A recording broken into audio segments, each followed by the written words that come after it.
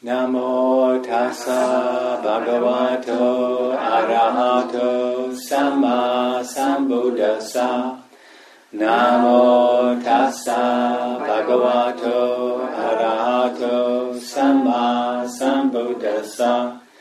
Namo tassa bhagavato arahato samma sambuddhassa. Homage to the Buddha, the Blessed Noble and fully self-enlightened one. There were some questions came up during the interview, so I sort of wander around one or two of the questions that arise around the Buddha's teachings. The ones about karma, maybe a little touch on rebirth, the problem of free will, or the lack of it, that sort of area, you know.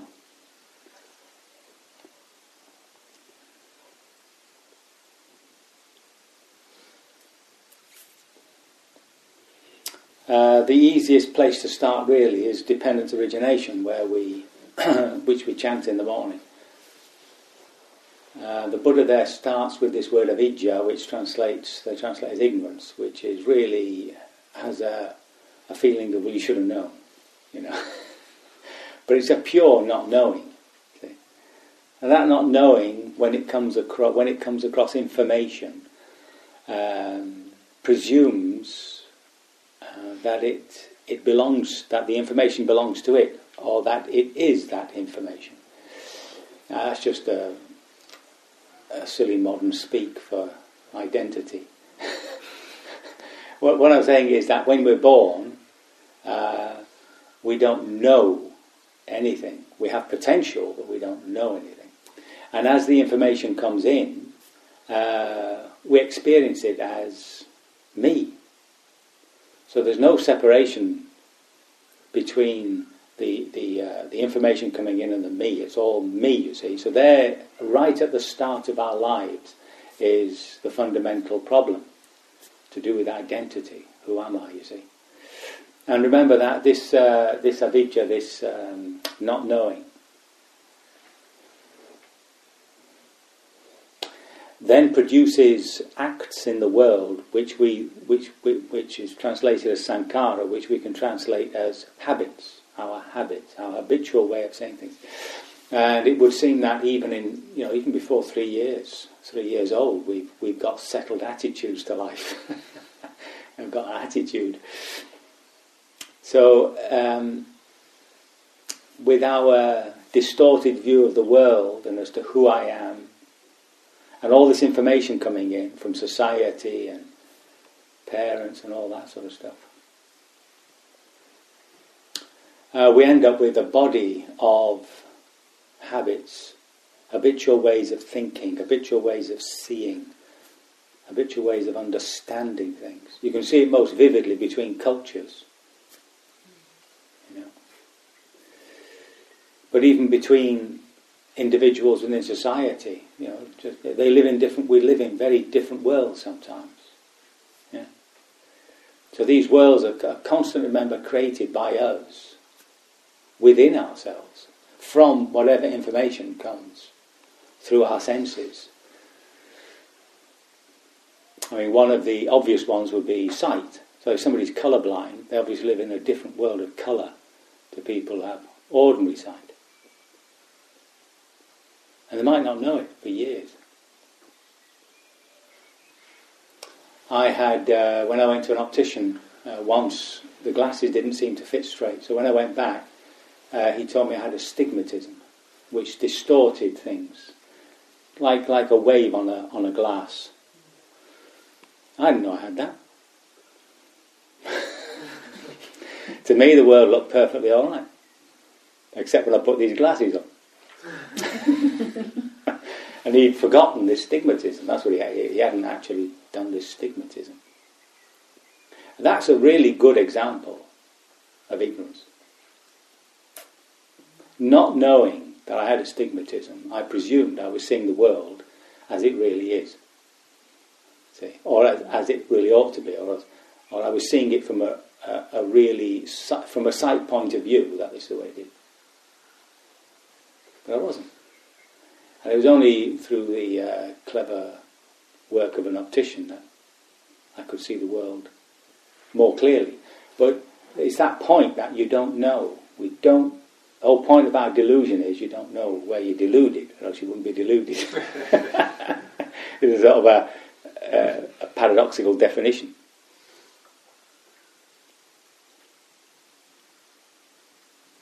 So that's a double bind, isn't it? I don't know where I'm deluded. How the hell am I going to find out where I'm deluded? Do you know what I mean? It's like it puts you in an impossible situation. But whatever the situation is, we've ended up with these habits. They're not all horrible and terrible, of course. Some are beautiful. And then we enter into, with that as an underground, with this distortion, the distorted way of seeing the world and what it creates, all these habits, sort of running underground. There are moments of existence, you might say, momentary existences.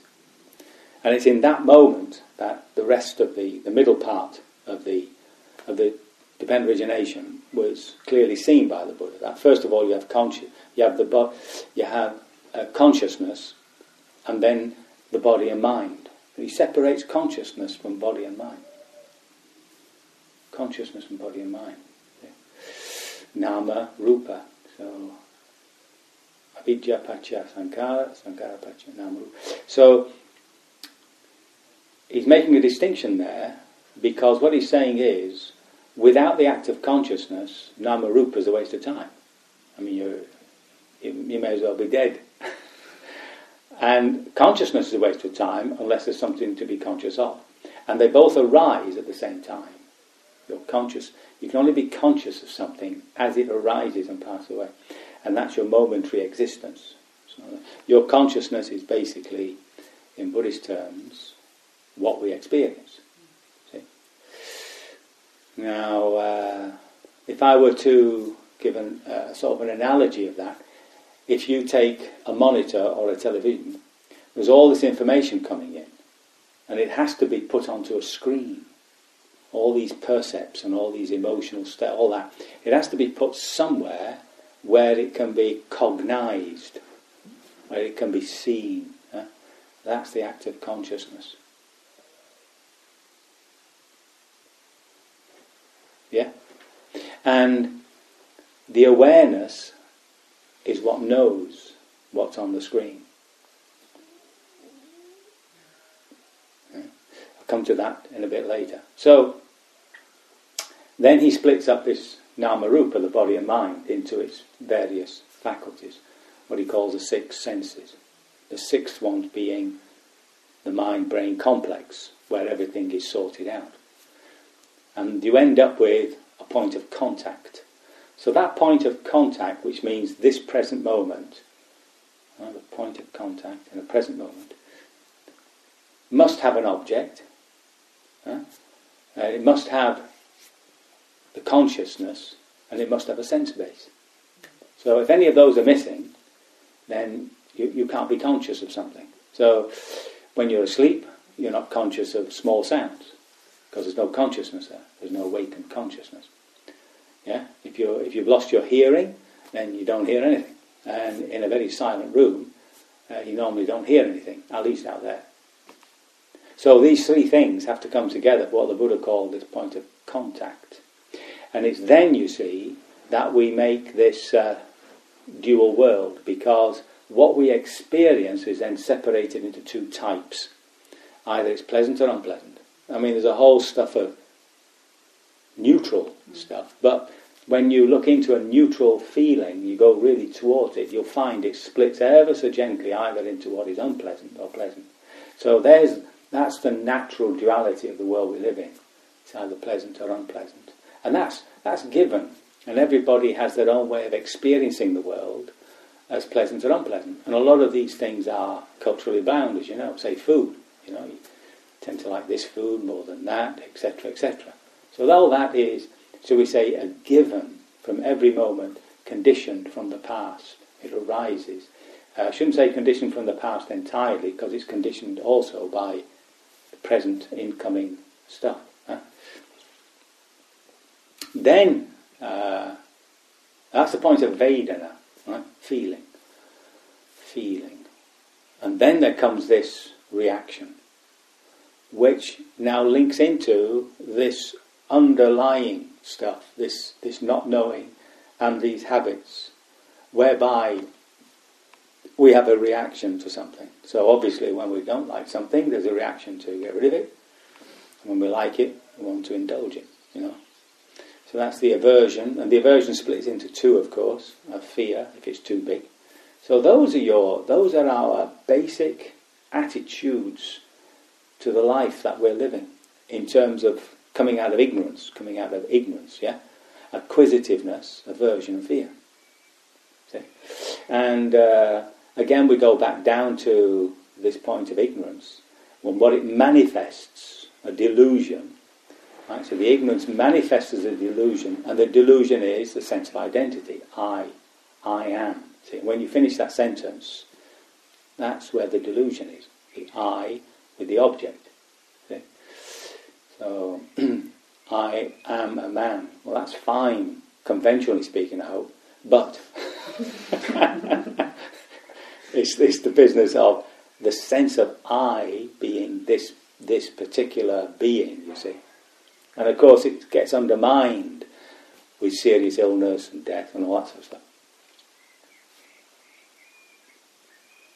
So you have that underground ignorance beginning to manifest as a reaction to what we're actually experiencing. And it's coming out of these habits, these group of habits. So obviously today, if as soon as we see the soup or something, you see, there comes a natural habit of feeding our appetite, but there's also within there the habit of indulging. So that pops up, you see. That pops up out of this quagmire that exists underneath the present moment, and it's like a little button that comes up, shoots up, you see, and that's the greed coming. See, so then now at that point, the next point is the upadana, the grasping of it, and what this means is the sense of I comes in, and this is really quite crucial and an amazing sort of discovery by the Buddha.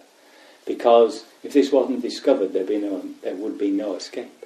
There'd be no escape.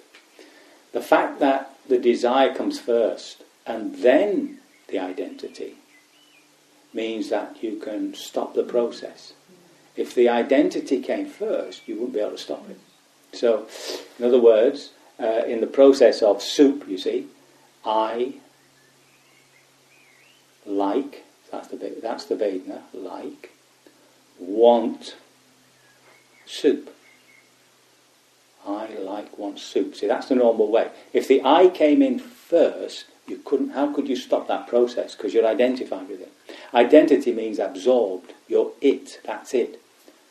Now that's our speech, you see, betrays us because it tells us that the I comes first. So if I say, I am depressed, that's it, isn't it? I'm stuck. I am depressed.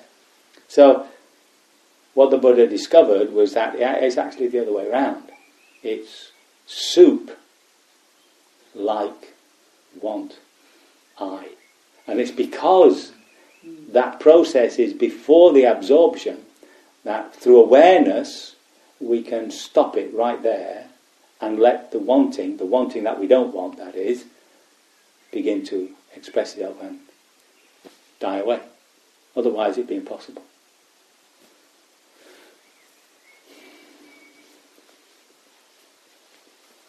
Now that's what we're doing when we sit, you see. We're stopping that formation of upadana, of the grasping of the identity. So when you sit and you can see there's a pain, and then you see the reaction, I don't want the pain, and the desire to move, you see, but you don't do anything, that means you've not identified with that process.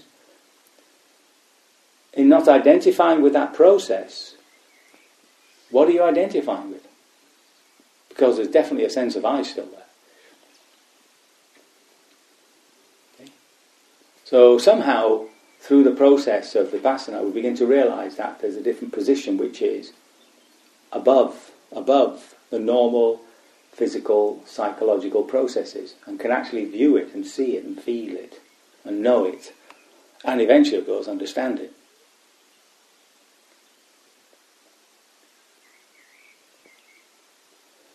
And the other thing we realise is that there's no suffering until the identity comes in. That might be difficult to grasp when your knee's exploding. But if you look very carefully, see, you've got to ask yourself the question, see, after the experience, see, don't think about it, why is it? You're looking at pain, for instance, say in the knee, see, and then you see that the reaction that you don't want it, see, and then you see that desire of wanting to move, shift, you see. And there's a difficulty because there's a leakage of identity into that process, and it feels uncomfortable, yeah? Mm-hmm. But when you finally abstract yourself from it and make it really an object to observe, there's a separation, isn't there? And the observer is no longer suffering. They're just with it in that equanimous way. The equanimity is the measure of non-attachment. See? And it's catching that process, you see, which establishes in us that inner experiential knowledge that this body's not me, not mine. See? And what that's doing is it's ricocheting down through all these habits, down to this fundamental ignorance, this not knowing. And the view from not knowing is slowly being turned. So the way we're looking at the world is slowly being turned, you see. And that slow turning is developing a new relationship with the world. And it's taking us out of suffering over a period of time. I'll lose my train of thought. You're going to ask a question. Go on. All right. Ask. Right on the spot. So what you're saying is that the desires or the things we don't want are not ours either. That's right. Okay. Yeah. Nothing belongs to an I, because the I is fabricated. It's fabricated by this delusion that begins at birth, that because we've no reflection, we've got no language, we can't think about things. There's just that presumption, you know. I feel uncomfortable in me tummy, so I start crying. It's me. I don't say this is my tummy. I'm just in pain, and I just start screaming till Mummy comes. There's no that early consciousness stage, so they say, about 4 months. It's completely enwrapped within a two-dimensional world of just sensations. It's only when you see babies reaching out for rattles, it seems as though that's when we're creating a three-dimensional world. Otherwise, it's flat on. You know, your face is right in the screen. See?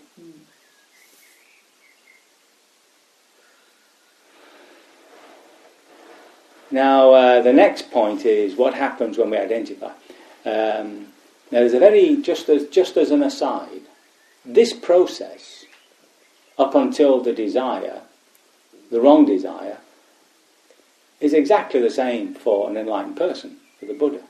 He has a body, and he's hungry, and he has to make decisions. It's time for going arms round.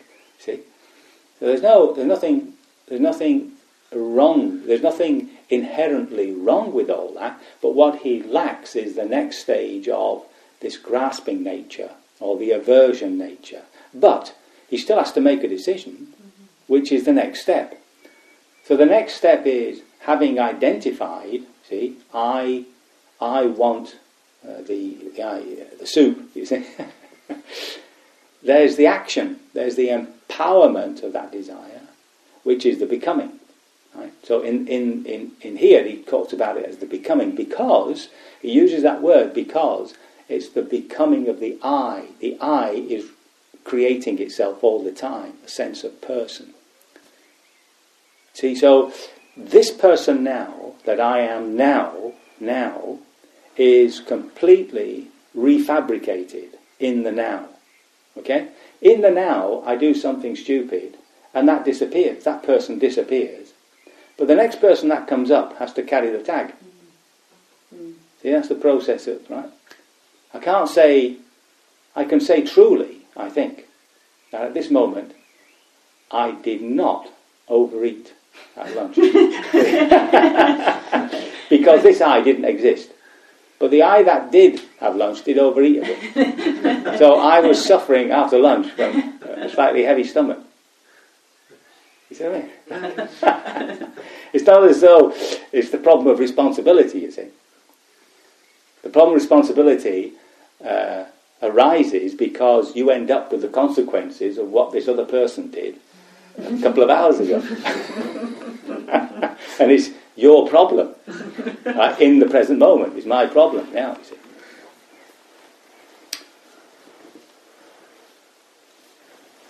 So that's why he uses bhava, becoming, because it's the I constantly recreating the sense of I. We're constantly recreating a sense of I, which includes everything I'm experiencing now in this present moment. Okay? Now, in that bhava, in that becoming, to do that, there has to be an act, and that's what he calls a kamma, right? A kamma, and the consequence of the kamma is a vipaka. Is what happens. Okay, so at that point, something has to take something potential and manifest it as a word, an action, a thought. Something has to manifest. Now, what makes it manifest he calls chaitanya. That's the will. Now, the important thing to really grasp here is that nothing's happened at the point of desire. Okay? There's no karma and therefore no consequence so long as something remains as a desire. But as soon as you empower the desire into a thought, a pattern of speech or an action, then it's processed, you've had it. It's committed, you see. And that's the becoming. So the becoming has both a reinforcement of a sense of I, but also a consequence because of the content of the act. I always give an example out of the Vinaya at this point, concerning thieving. Some of you might have heard it. No? Has everybody heard it? Oh, it's new, isn't it? Very good. For instance, if I wanted this bowl here, this gong, I passed it by and I saw it and I thought, well, that's a nice gong. And then there was this desire came up, I like that. See? Nothing's happened. Nothing's happened, you see.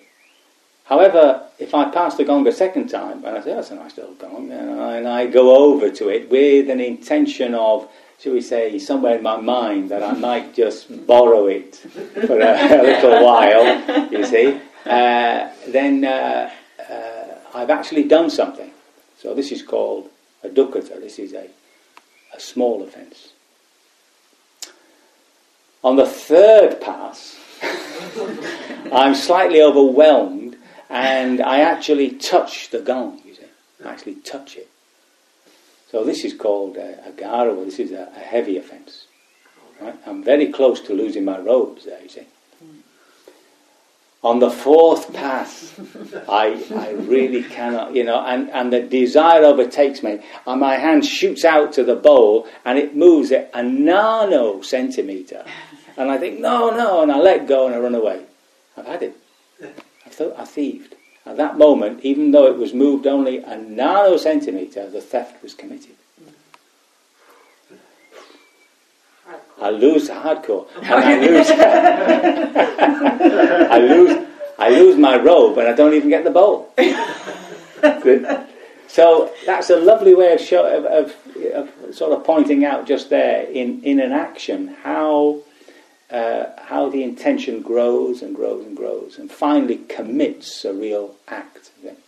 Of course, on the other side, there's all the loveliness, right, where you might think of helping somebody, and then you go a bit closer, and then finally you actually commit to helping somebody. Then of course you get the benefit, the beauty of compassion and love. You see. Second row. Sorry? You get a second row. You get a second row. With Gold Army Road. So that business there, if we can clearly understand what the Buddha's talking about when he says karma, he's talking about an act, a desire which is empowered. Right? So it's not in our language now we say it's your karma, and it's what it means your consequence. But actually, strictly speaking, in the literature of Buddhism, you'll see that karma is one thing, vipaka is the consequence of it. So there's your bhava. And the end of the process is the beginning of the act, the whole process of the act, and the completion of the act. Right? That's the life, that's the birth, getting up, decaying and death. That's at the end. That's taking the understanding of the dependent origination as a moment-to-moment phenomena, which is understood these days much more clearly than it would have been, should we say, not so long ago, because there they would reinforce the three life theory. That in your previous life you built up this sense of not knowing, this ignorance, which has created all this karma, habits, and when you're reborn, you're born with it. Then you get the whole run of this, and then of course life is the beginning of life, the decay, and the death of it. So it can be taken both as a minute thing, as a string of things that happen within a given time slot, you see, or it can be taken as a one life, as lifetime teaching. It doesn't really matter which way you take it, except the moment-to-moment one, you see. Now, when the Buddha acts in his life, what's missing is that little bit about the grasping nature or the aversion nature, but there's still an act. And in later literature, we call the Bodhidhamma, this later work, they try to give it a new word. So it's an action coming from the self is either good or bad, and it has consequences. The consequences are outward, of course, but they're also inward. They're also inward, right? And we don't know what the consequences of an act will be. You might hope that they will be such and such, but you don't know, because when you act, the force of your action goes into a matrix of relationships. And the interesting thing is, it also goes inward into a matrix of relationships, into your psychology. So you don't know how life-changing a small little decision can be, and then you're one, and then you're amazed how you've ended up in jail. Because but I didn't do anything. That's all. And the opposite, of course, is true. This is very similar to what this scientists call this chaos theory. Where a given condition with surrounding supporting conditions can blow up into something awful. I mean, they always have the doomsday view, but it's also nice to think that a small act of kindness somewhere towards Syria is a kernel point where the conflict is healed. You see.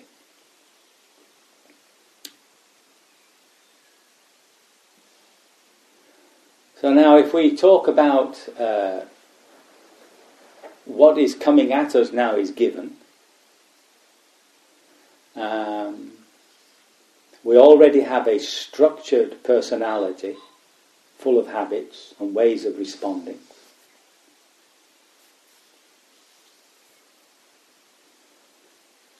So where's free will? Now, the idea of free will is a very Western thing.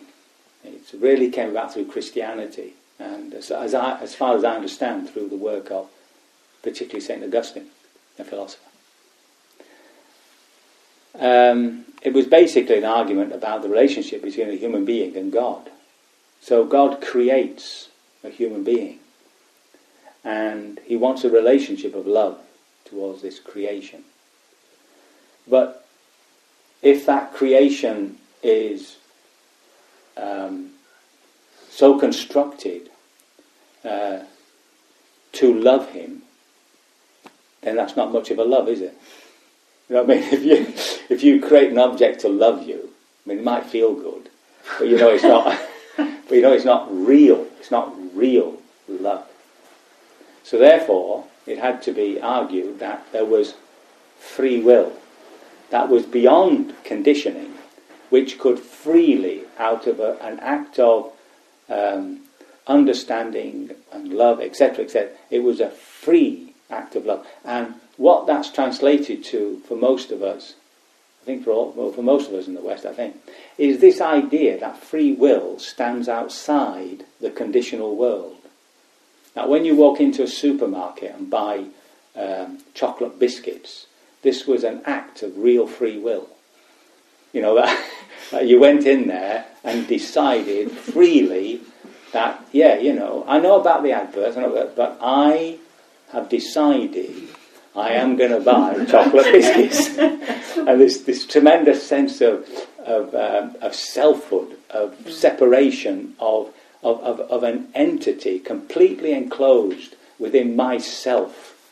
I mean, I see all you people, but you're completely opposite. There's no real connection with you in terms of my free will. And it doesn't matter that there's a special offer on chocolate biscuits. I happen to have bought it out of my own personal free will. So, this idea of free will standing outside the conditioned world is something that I think belongs mainly to the West.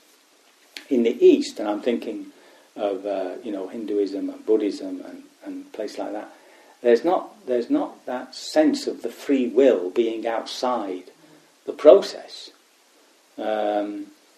It's more in the sense of you're making decisions about a situation within given parameters, with so much information, and from your point of view, you're making a decision, and it's conditioned both from the conditions you're in and from your point of view.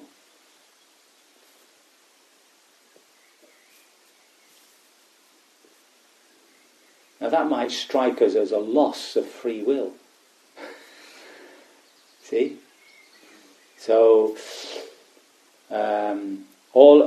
each of you had various reasons for coming here.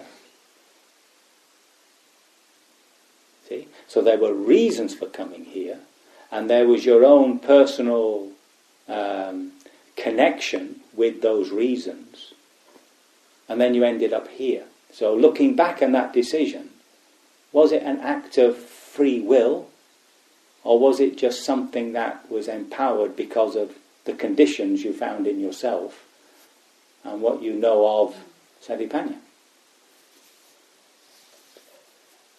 Okay.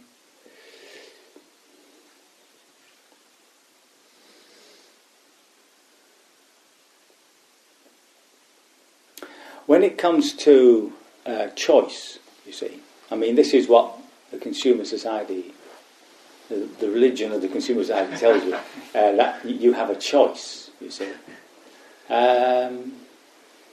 That choice is only there when there's confusion, when there's not knowing really what you want to do. So, you know, when you walk in the supermarket and there are, you know, and you know you only normally eat one bag of biscuits, and suddenly you're struck with fig biscuits as well as chocolate biscuits. There's a moment of confusion, is there not? Like, you know, which one it is? Now you can sort of swear and just pick one up, which is absolutely stupid, you see. In which case, there's definitely no free will because you didn't make a choice. Or you sit there with the confusion, arguing with yourself as to which one you might prefer this week. And then you have to look deeply into your heart and think, fig biscuits is what... and then the choice is made. You see, and one feels that was a good choice. That was, I really made a good choice there. You see, this I. And of course, it's all been manufactured by my habits and the fact that maybe I've got fed up with chocolate biscuits for the moment, and I need a change, and by the loss leader that the supermarket has given me on fig biscuits. Who knows? So it's a moot point, isn't it? Whether we have this free will, and yet there's something in us which tells us that I am making decisions. I am making decisions. So there's definitely an act of will. So if we go now back to the original state and just ask ourselves, well, what is it we all want? Fundamentally, right down there, even before we exist, what is it we want? We just want to be happy. Am I correct? We just want to be happy. And each of us will have a definition of what that happiness is. And that's what we're chasing. We're chasing the dragon of happiness. Right? We just want to be happy. And through our experience of life, we begin to realize that some things make me happy and some things don't. Okay? And as we deepen our meditation and we get to this point of identity, we realize that maybe something is wrong around that area. And we begin to realize, I think, that my happiness depends a great deal upon the motivation, the intentions with which I do things. And when I look into my intentions and motivations, they're all about some form of relationship to the world.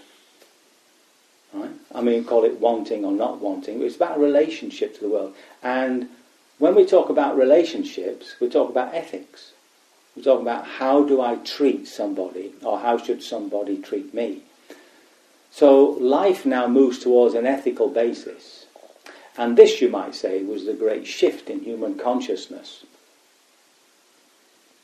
Somewhere around the time of the Buddha. Where, this business of do unto others as you would have them do unto you, that was the great teaching, both of the Buddha, of Moses, Socrates.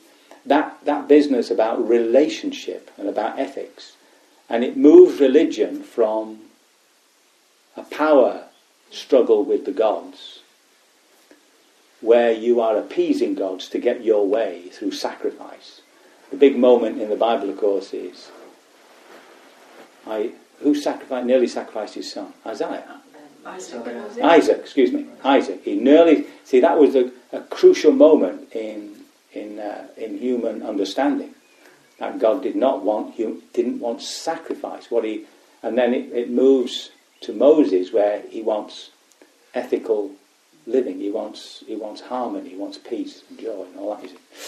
And that was a real shift in human consciousness there, I think. You see. So now the problem isn't free will, is it? It's actually more to do with right understanding and following the right understanding, because that will lead you to happiness.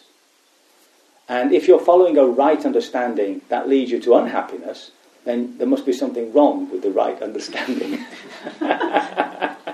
So it all comes back to the way we're actually seeing things again. It all comes back to this point of view of how we're relating, how we're seeing things. So the spiritual path, as opposed to the path of the consumerist, is delineating the path.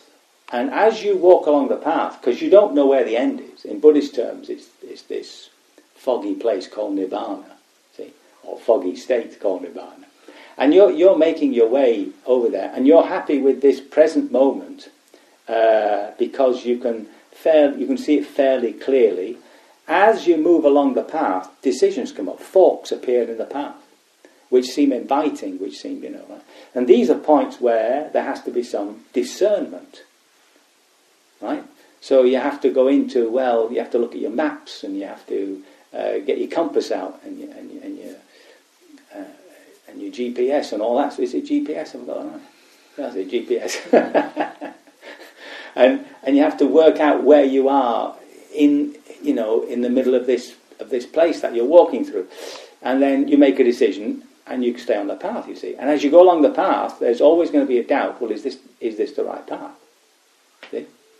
So it's through that process of investigation, discernment, that we find slowly this path. But the path is already delineated for us.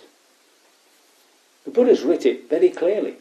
I know that they always talk about the Buddha's freedom of religious thought, and they always quote the Kalama Sutta. So the Kalamas were a group of people who were very confused. They said to the Buddha, look, this guru comes along and he says this, and then this guru comes along and says that guru is a load of rubbish. It really is all about this, and we're completely confused. So the Buddha says, he said, you have a right to be confused. He said, don't believe anything because the person's famous, or because of tradition, or because it's written in a holy book and all that. So don't believe anything. But do what you know to be right for you, see. But then, you see, but people forget, he then went and hit them with the old Four Noble Truths, the Eightfold Path. I mean, he very clearly delineates the line, which he says, now, this is the truth, among all these other gurus. but he does say, and it's up to you to discover whether this is right for you. So he throws it back to us to actually investigate what he's said. He doesn't put it to us as a belief system. So as we move spiritually, what we find, I think, is that everything we do, from the moment we get up in the morning, brushing our teeth, to the work we do, to the point where we fall asleep, everything is on that path. Everything has to be part of that path. And if it's not, it shoots you off somewhere else. And it creates a ricochet, it creates a disturbance. See? So our effort is not so much about free will, it's about right discernment. Because as soon as you discern something to be right, what's the point of free will? You just got to do it. And it's only in those times in our lives when we know that we're doing exactly what we want to do that we feel most happy. And that was this meaningfulness that I was talking about the other night, this sort of a deep sense of happiness, a deep sense of connection that we have with our deepest motivations, and the connection of that with the world. Even, as we know with some people, it ends them up into, being tortured and jailed and awful stuff, but they're connected to this much deeper path of meaningfulness within them.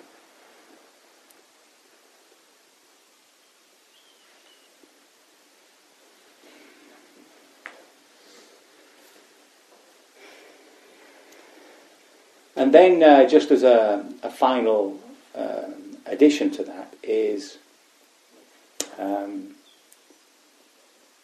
whole process of that becoming. You see, when it's perceived, when it's understood, there's, remember, in our meditation also a recognition that there is something within this psychophysical organism which is the discerning faculty, which is an intelligence, an intuitive grasp of things.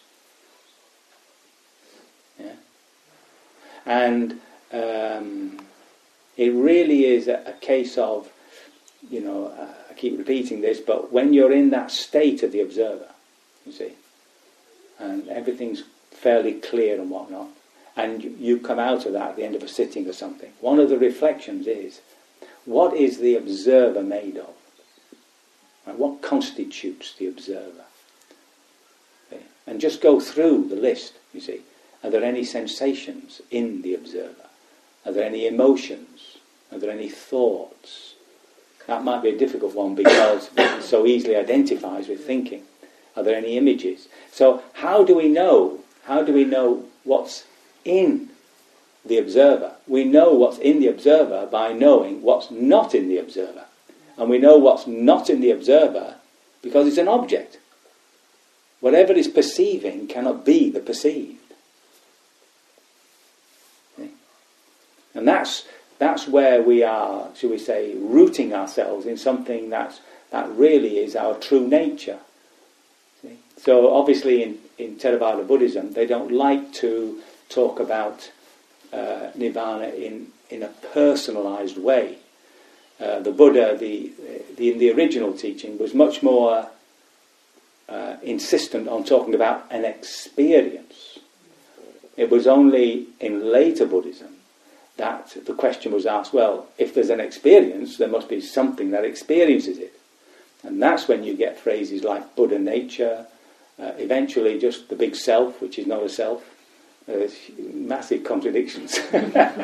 Trying to express the fact that there is something in us which does not belong to this phenomenal world, to the world in which we actually live in. And yet, and this is the paradox, it cannot come to know itself without this world. And nor can it know what it knows until it tells itself through thought. And you've all, I'm sure, experienced that, when suddenly you've said something enormously wise and wondered where it came from. And somebody said, well, that sounds very wise, and he said, well, I have this wealth of wisdom which occasionally leaks onto the world. So it's really, that's our investigation. And I think it's much easier if you abandon the idea of free will and talk much more about what ought I be doing in order to develop my spiritual path. And then, just abandon the idea, frankly. So we've covered quite a bit of ground, really. Books are written on this, aren't there? So dependence, origination, and it's for us to make that a personal, experiential knowledge. Like it's something we know through our meditation. We know the body, we know the sense bases, we know the point of contact. That's when you're down in the knee and you're just feeling sensations. That's the point of contact.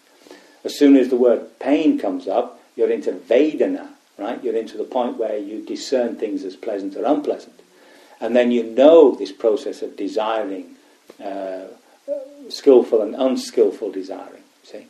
Remember, there is skillful desire. The desire to sit, to meditate, etc. is a skillful desire. Right? But even so, there's still an I that's doing it. The fundamental delusion is under there, you see. But that fundamental delusion is, through doing what is intentionally wholesome, is undermining itself. It's undermining that sense of self. So one of the great ways of undermining that is through love.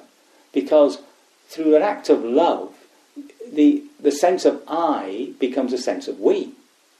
So you're undermining it. So even though we talk in a sort of negative sense about the I, so we'll get rid of the I and smash it up to pieces and all that sort of stuff, the I melds into a connection with all beings and with nature and everything. It sort of becomes connected, interconnected with it. And in that sense, it's no longer self-seeking, it's no longer selfish, because it sees that the happiness of others also is part of its own happiness. That lovely, I haven't got it with me unfortunately, that lovely prayer of St. Francis, may I love rather than be loved. See, and it's only when one sign I think of our growing spiritual wealth is the joy of giving something to somebody is greater than the joy of receiving something from somebody. So when that joy is bigger, it's a little signal to us that actually, the release of the I into a we, into a connection, is part of that undermining of a sense of I. So what does the Buddha say? The Buddha says, whatever a teacher can have done for his disciples, I, out of love, out of compassion, have done for you. And the word he uses is anukampan, which is a sort of word which is moving towards, or giving towards, you see. So that was, when you look at the Buddha's life, that's what he did. He became fully liberated. He didn't just sit there glowing in his liberation, with a big sign, enlightened, leave me alone, not present. Because, he actually gets up. He gets up. There's a moment of doubt that comes across to us, as to whether people would understand what he's got. But he's quick to overcome the doubt when he thinks about his teachers and then his companions, whom he realised were very close to understanding. And then we talked a little bit about this whole problem of free will and around karma, and just the suggestion that whether we have free will or not, in a sense, is, I think, slightly off the point, because from our point of view, we're coming from a position of not knowing, and this not knowing is causing us problems. So our aim is correct discernment, to seeing things as they really are. That's a very common phrase in the scriptures, to see and understand how things have come to be. It's normally translated as to see and understand things as they are, but it's not. It's the past participle. It's how, in other words, process. The Buddha's very much into process. How did we get to where we are, you see? And then you can see that process and correct it or reinforce it if you see it as beautiful. See?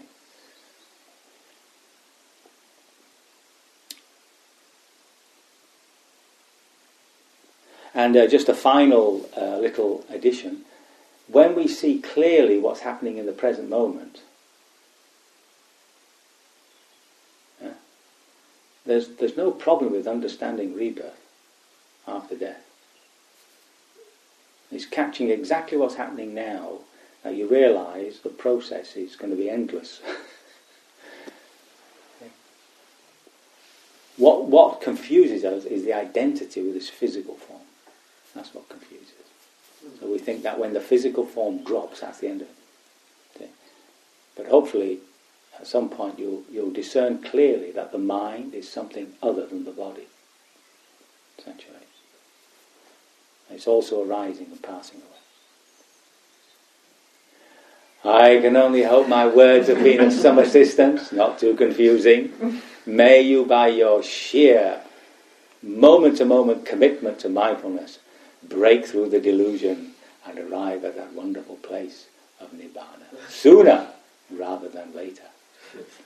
Sadhu, sadhu.